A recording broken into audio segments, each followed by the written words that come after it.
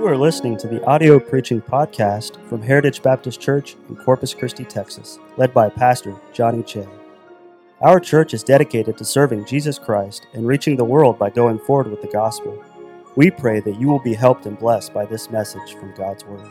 So Luke chapter 3 is where we're going to be this morning. I find it very interesting. I don't believe it is a coincidence at all. If you continue to read in Luke chapter 3, if you read in Luke chapter 3, verse 4 and 5, that is the New Testament fulfillment of Isaiah chapter 40, verse 4 and 5, the verse that the teenagers just memorized. Brother James, is this muted? I don't want to pop everybody. All right, perfect. There we go. Okay, I want to get that out so I can have a little bit more space up here. So let's go ahead and talk about Luke chapter 3. The reason I feel that this is such a fitting portion of Scripture and why I believe the Lord would have me preach this morning is because during times like these, we are all looking for answers. We have a lot of questions in our mind. Whether we are a Christian, I just heard one of my neighbors saying yesterday, and I know that she is a Christian, and I've invited her to church a couple times. I believe they have their own church they go to, but she said something along the lines of, I do not understand how people who do not have the Lord make it through times like this. How people who cannot fall back on the trust and the faith that God is in control of everything during times like these. But even when you do know that, God is in control, there are still portions of time when we are looking for answers. And the frustrating thing is, not many people have answers. The ones who say they have the answers, the majority of the time, are not qualified to give any answers. And then the people who are qualified to give the answers can't agree with each other on what the proper answer is. You hear one thing from the president, you hear then another thing from the doctor that he chose to be a spokesman for him, and then you hear something completely different from the news media, all across the board. As Christians, it needs to be our first response to ask, what does God have to say about it all? What is God's answers to the questions that we have right now? What is His direction on this path that we find ourselves? Because it's easy. It's easy to become distracted by all of man's answers and completely ignore God's answers. Answers from the world, if that's what we want to call it, or man's answers, are loud, they're boisterous, they're obnoxious, they are numerous. At any given time, we are being bombarded by opinions and information that, if we were honest with ourselves, we don't know if it is true or not. And even if it is true at that moment, it could easily change the next moment. We've seen this over and over right now because man's answers are based upon the circumstances. And circumstances change, so their answers must change. Others can swing from opinion to opinion if they would like, but that leads to a very irritating and unstable life that God never intended for us to live. We should be tuning our ears to Him. Now, there are certainly times in Scripture, times in our life, where I'm sure you could give testimony where God spoke to you in a very still, small voice. Maybe times when you went to say something and then you just hear, don't say that. Or you're about to do something, don't do that. And then we read about in how with in 1 Kings, I believe it is, with Elijah, where where God spoke to him in a still small voice. So yes, God does speak in that way in some instances. But for the most part, when man doesn't know what God has to say about a matter, when man doesn't know what God's answer is to a problem or to a question, it is not because God has not made His answer clear. It is not because He has not spoken loudly enough. It is because we have chosen to listen to man's words rather than God's words. Just as man's opinions scream and cry for our attention, the Bible says in Proverbs chapter 1, wisdom, which by the way is God's answer to a problem. God's answer to a problem is always based and completely built out of wisdom. And the Bible says that wisdom crieth without. She uttereth her voice in the streets. Listen to what the Bible says about God speaking to man and God wanting to give his answers to mankind in Proverbs chapter 1. She crieth, in verse 21, in the chief place of concourse. This isn't done in a corner. This isn't done in a secret area. This is in the chief place. And she's crying out at the top of her lungs. In the openings of the gates, in the city, she uttereth her words, saying, How long, ye simple ones, will ye love simplicity? And the scorners delight in their scorning, and fools hate knowledge. Turn you at my reproof. Behold, I will pour out my spirit unto you. I will make known my words unto you. That is God's desire. That's wisdom's desire, for us to know what to do, to have the proper answers in times like this. But, in verse 24, because I have called, and ye refused. I have stretched out my hand, and no man regarded. But ye have set at naught all my counsel, and would none of my reproof. I also will laugh at your calamity. I will mock when your fear comes. Before we listen to Fox News, before we listen to CNN, before we even listen to the CDC or the WHO, and definitely before we listen to Aunt Bernice's post on Facebook or Uncle Frank's email that ends with send this to 20 people or something bad will happen, we need to listen to what God has to say about the matter. And the reason if I seem a little irritated, if I seem a little frustrated, is because this time has certainly come, has certainly been sent by God for us to turn to Him and not to anybody else. And every single morning that I wake up, I am bombarded with what man has to say, with what man's opinion is about the matter, and I am seeing left and right people flocking to man's opinion that can crumble in an instant rather than turning to God's Word. Listen, the Bible has no shortage of material when it comes to what God has to say, when it comes to what God has to give an answer to when His people are distressed. I could talk about when the Israelites find themselves at the Red Sea. And He says, Fear ye not, stand still and see the salvation of the Lord. I can tell you of how He talks to Job. I can tell you of how He talks to Elijah. I can tell you of how He talks to His New Testament saints, where He says over and over, when you are in distress, read the Psalms, read the Proverbs, when He says over and over, when you are in distress, you turn to me, because He has the answers.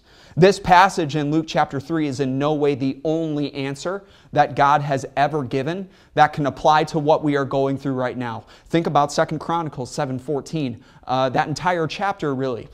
But this answer here in Luke chapter 3, verse 1 and 2, is a wonderful answer indeed. Before we get to what God's answer is, I have to take some time to lay some groundwork. So as we study these two verses here in Luke chapter 3, I first want to point out the timing of it all. Luke is one of the greatest historians this world has ever known. I'm reading a book right now called Evidence, The New Evidence That Demands a Verdict, that was actually written by an agnostic, he would call himself, and set out to disprove the Bible and to disprove religion. But as he was doing it, and as he looked into history and archaeology and science and all of this, he came to be a believer. And many historians, even today, still look back to Luke as one of the greatest historians in history.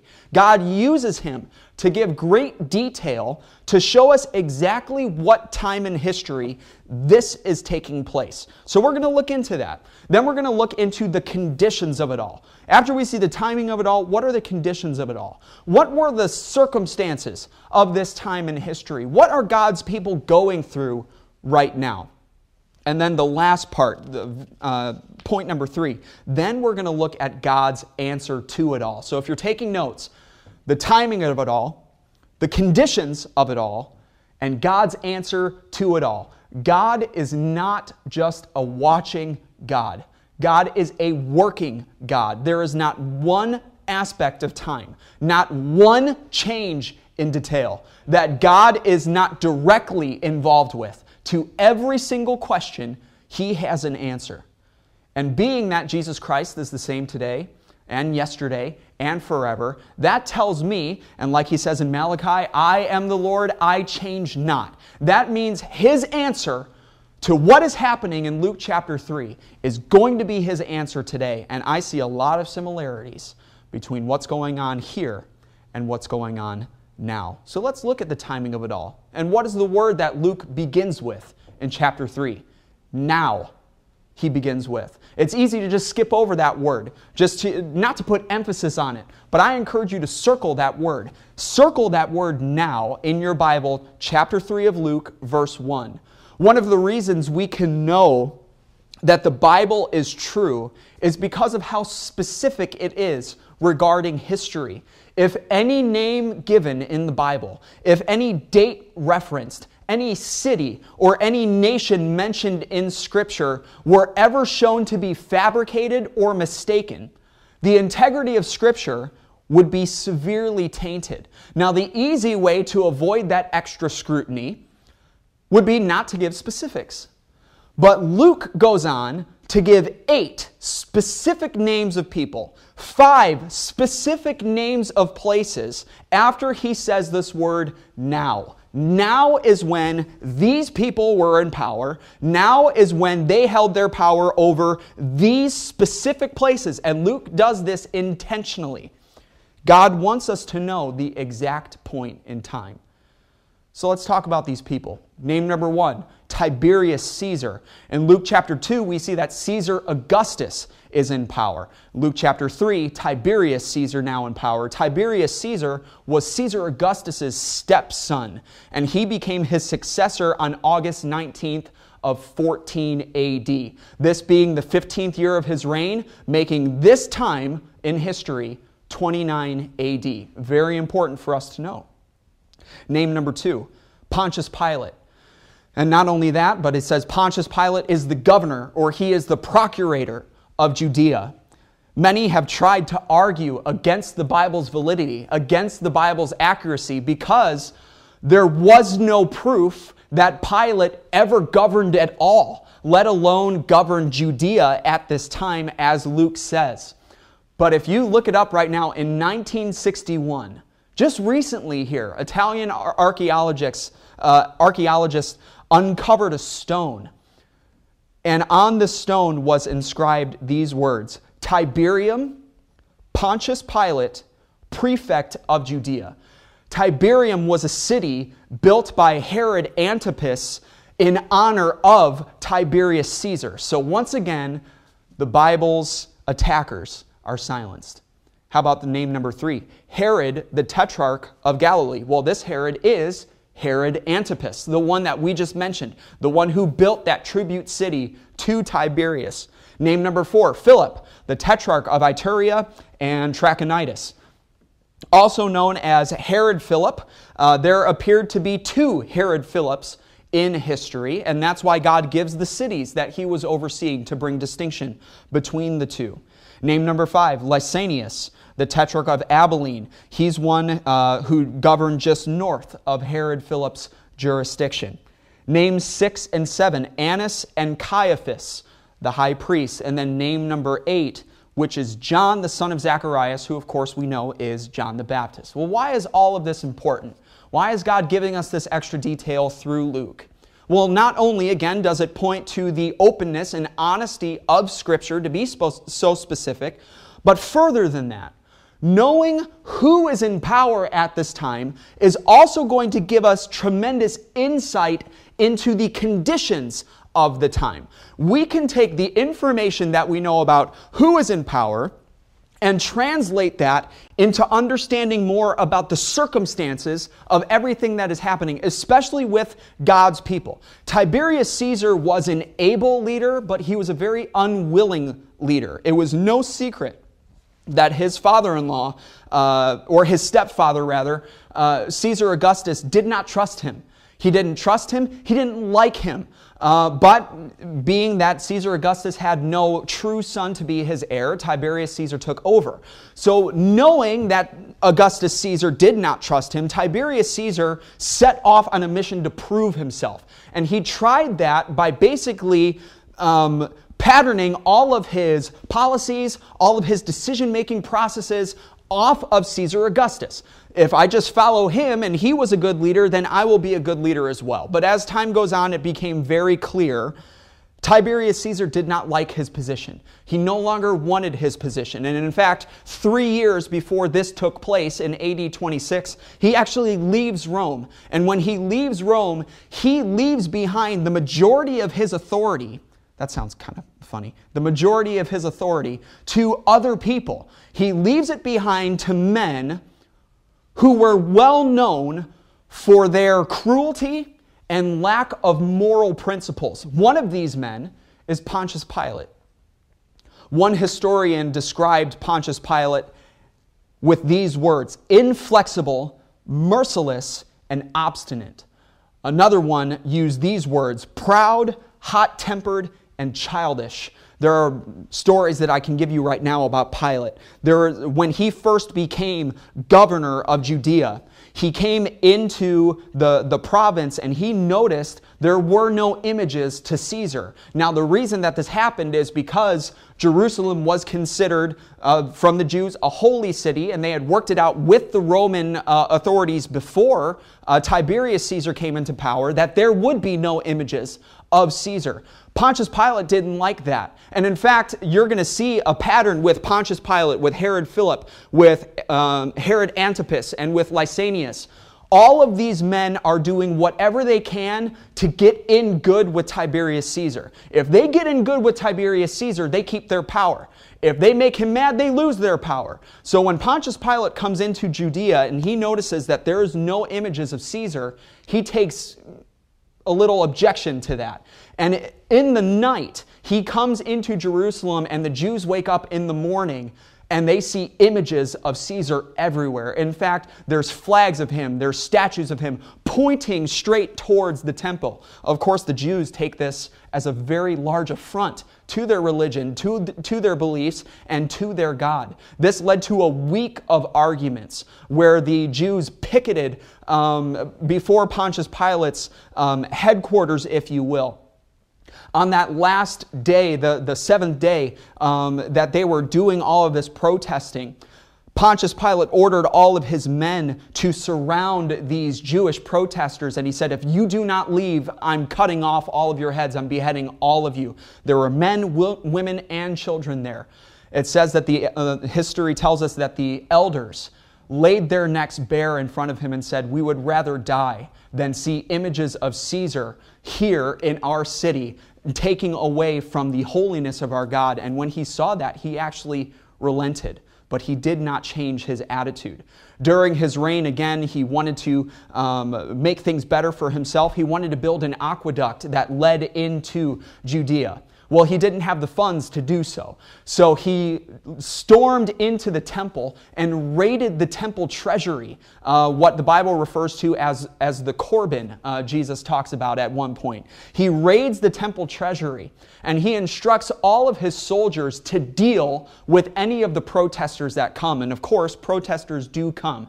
Now, what he did is he told his soldiers not to dress in uniform, but to dress in civilian garb and to have whips with them. Unbeknownst to him, so he says, they not only took whips, but they took daggers and they took swords. And when Pilate gave the signal to deal with the protesters, they began to beat those protesters and just the bystanders as well. And then they started to stab them and kill them. And in the riot of it all, thousands of people died, especially Jews, from the stabbings, from the beatings, and being trampled by the crowd.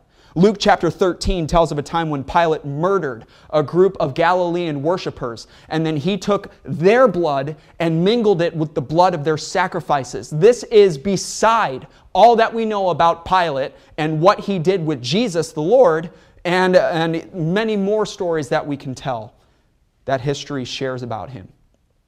Let's talk about the Herods.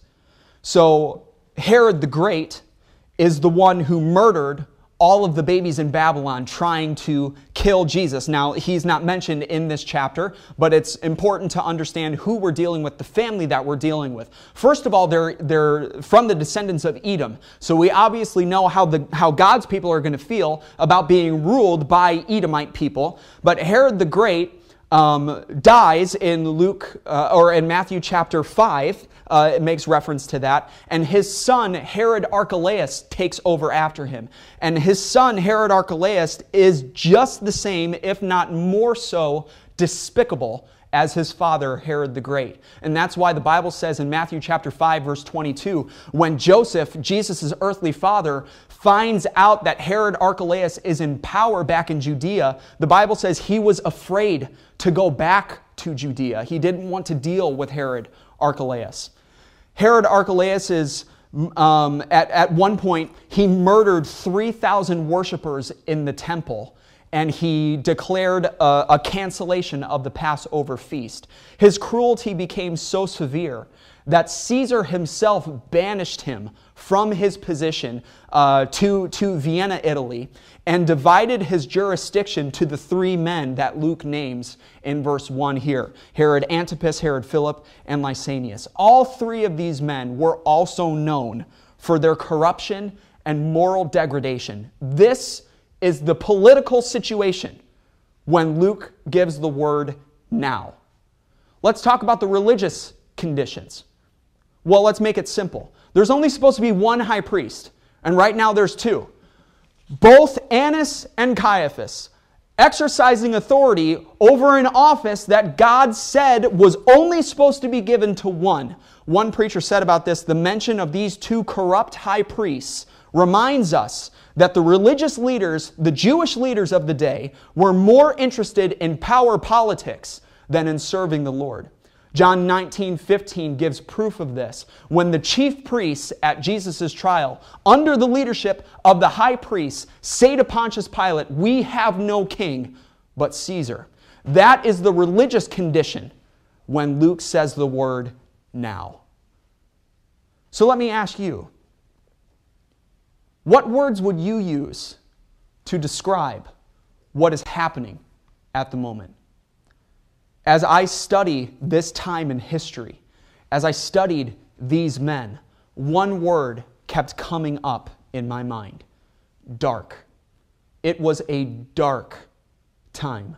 A time when people, like today, I believe, were looking for answers, but not finding any. And now, God says, I'm going to give my answer. Now, God says, when the government is corrupt, now, God says, when the spiritual leaders are more concerned with helping themselves rather than helping their people. Time out. I am very appreciative of a lot of things that are happening with our government right now. I am not trying to make apples to apples comparison of the government here to the government now. But I will tell you this, our government has not been what it is supposed to be for a very long time. When our government tells us it is okay to take God out of the schools, it is okay to teach children from a very young age not about the Lord, not about His hand in everything, teach them about evolution, teach them about abortion, teach them about sex education, fill their minds with sin and immorality and all of the worldly philosophies, and don't say one word about God because we don't want to offend anybody. Our government is not what it is supposed to be. There are many religious leaders who take a stand and who want to do what's right and who will lay their lives on the line literally to make sure that God's truth stands and that people can understand what God has to say about the matter. But many are compromising right now. Many are stepping down from what they have been taught. Many are showing they care more about fleecing the sheep than feeding the sheep, and that's a problem. Now, God says, when all of that is happening in Luke chapter 3, now is when I'm going to give my answer. Now, God says, when the priests are more concerned with pleasing the powers that be rather than pleasing Almighty God. Now, God says, when the people of the world are caught in the middle with nowhere else to turn, now God says, I will give my answer in the end of verse 2. And look what it is in the end of verse 2. Send better politicians. No, even though that would be nice. Send world peace. No, that's not what it is at all. Punish those corrupt preachers. He will, He will, whether in this life or the next. But that was not his answer. Destroy the Roman Empire. Bring it down so that we can have God's kingdom here on earth. That's what they thought Jesus was there to do. But no, that was not his answer. The answer, the Word of God, came unto John. Send a preacher, God said. Make straight the way of the Lord. Prepare ye the way of the Lord. Tell people about Jesus. That is my answer to the darkness of what is happening now. When people are in darkness, what do they search for? When you get up in the middle of the night because you're thirsty, because you ate a pizza at 11:30 and you know you shouldn't have, and now you're thirsty, you get up and you don't want to stub your toe. How does the big toe always find the 1-inch thick leg of the coffee table? How does that always happen? So because you want to avoid that, what do? You search for a light.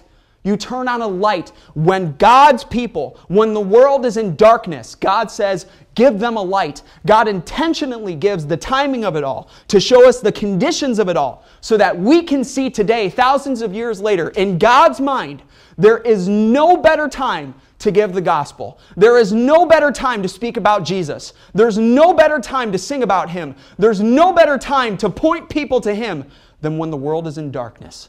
John chapter 1, there was a man sent from God whose name was John.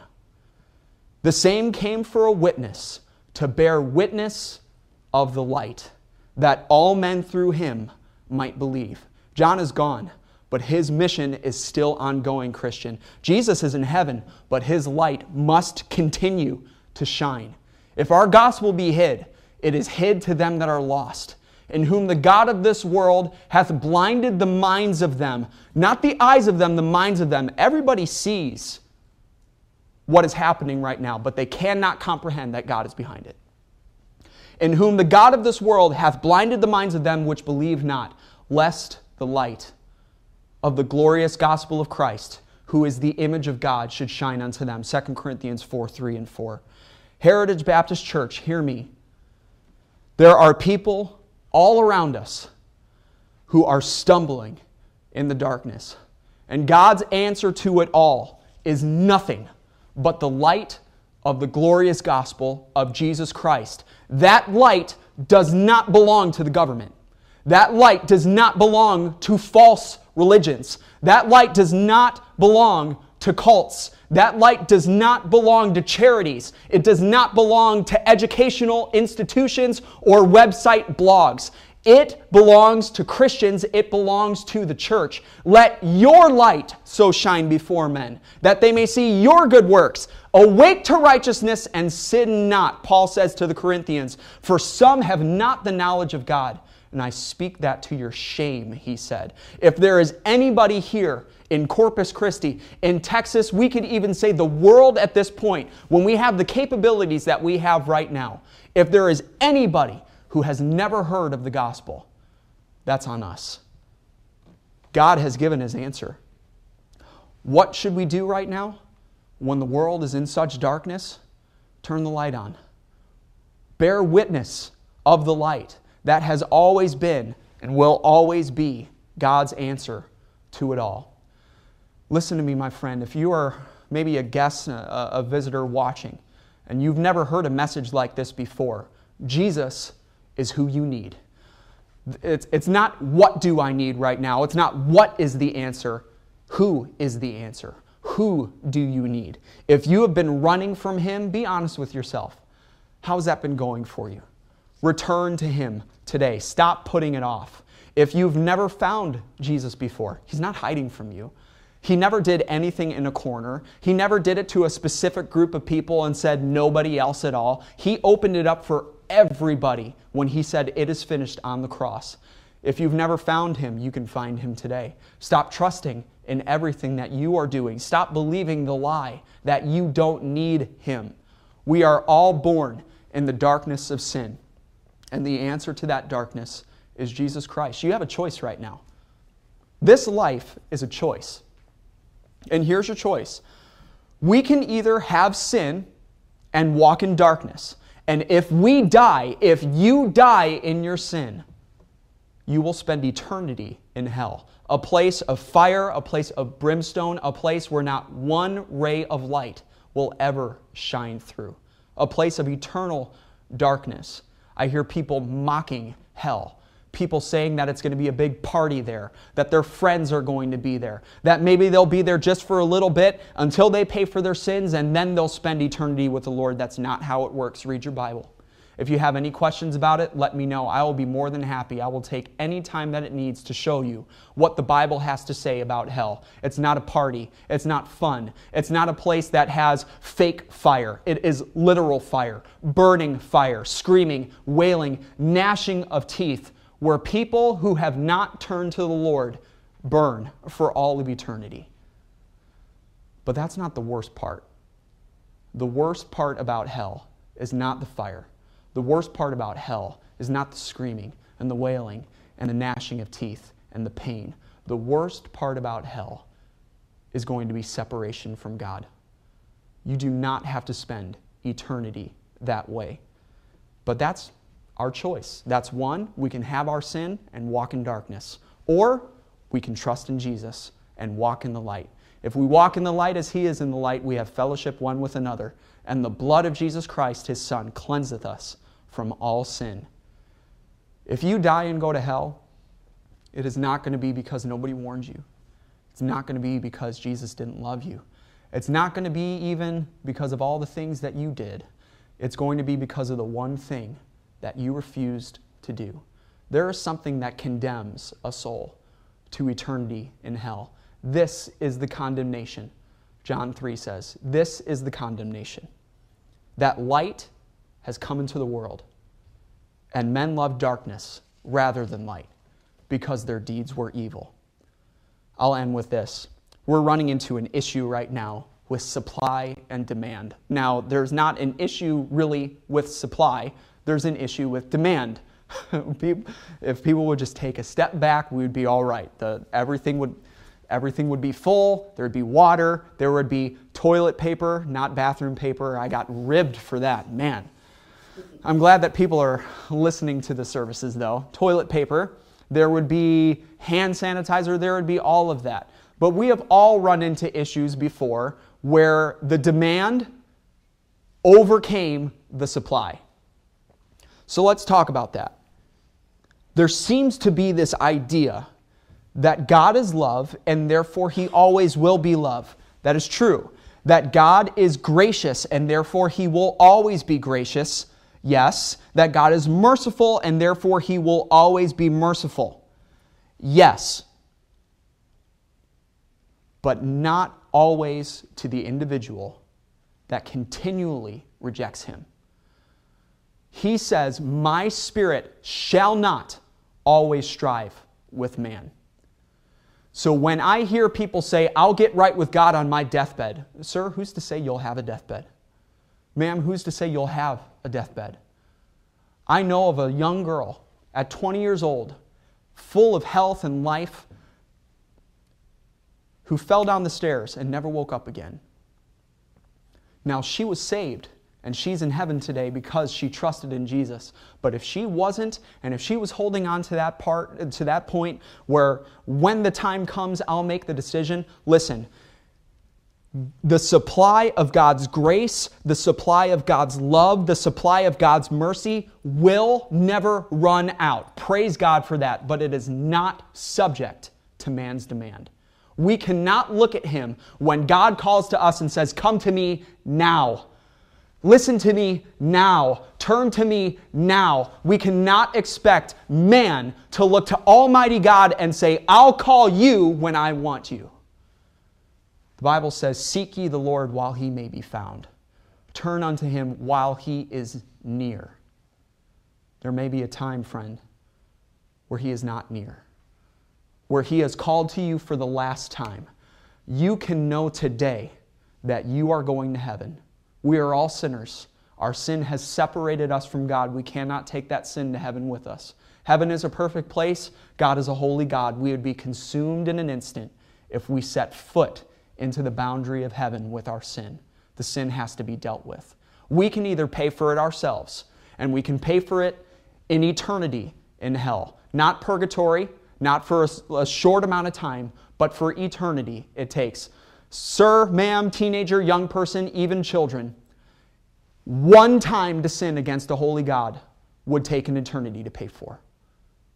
Or we can trust the Lord when He says, I will pay for your sin. For whosoever shall call upon the name of the Lord shall be saved. For God so loved the world that He gave His only begotten Son, that whosoever, that's anybody, that whosoever believeth in Him should not perish, but have everlasting life. Thank you for listening to our audio preaching podcast. For more information about our ministries, or if you would like to get in contact with us, please visit our website at heritagebaptistcctx.org. May God bless you as you go forward with the gospel this week.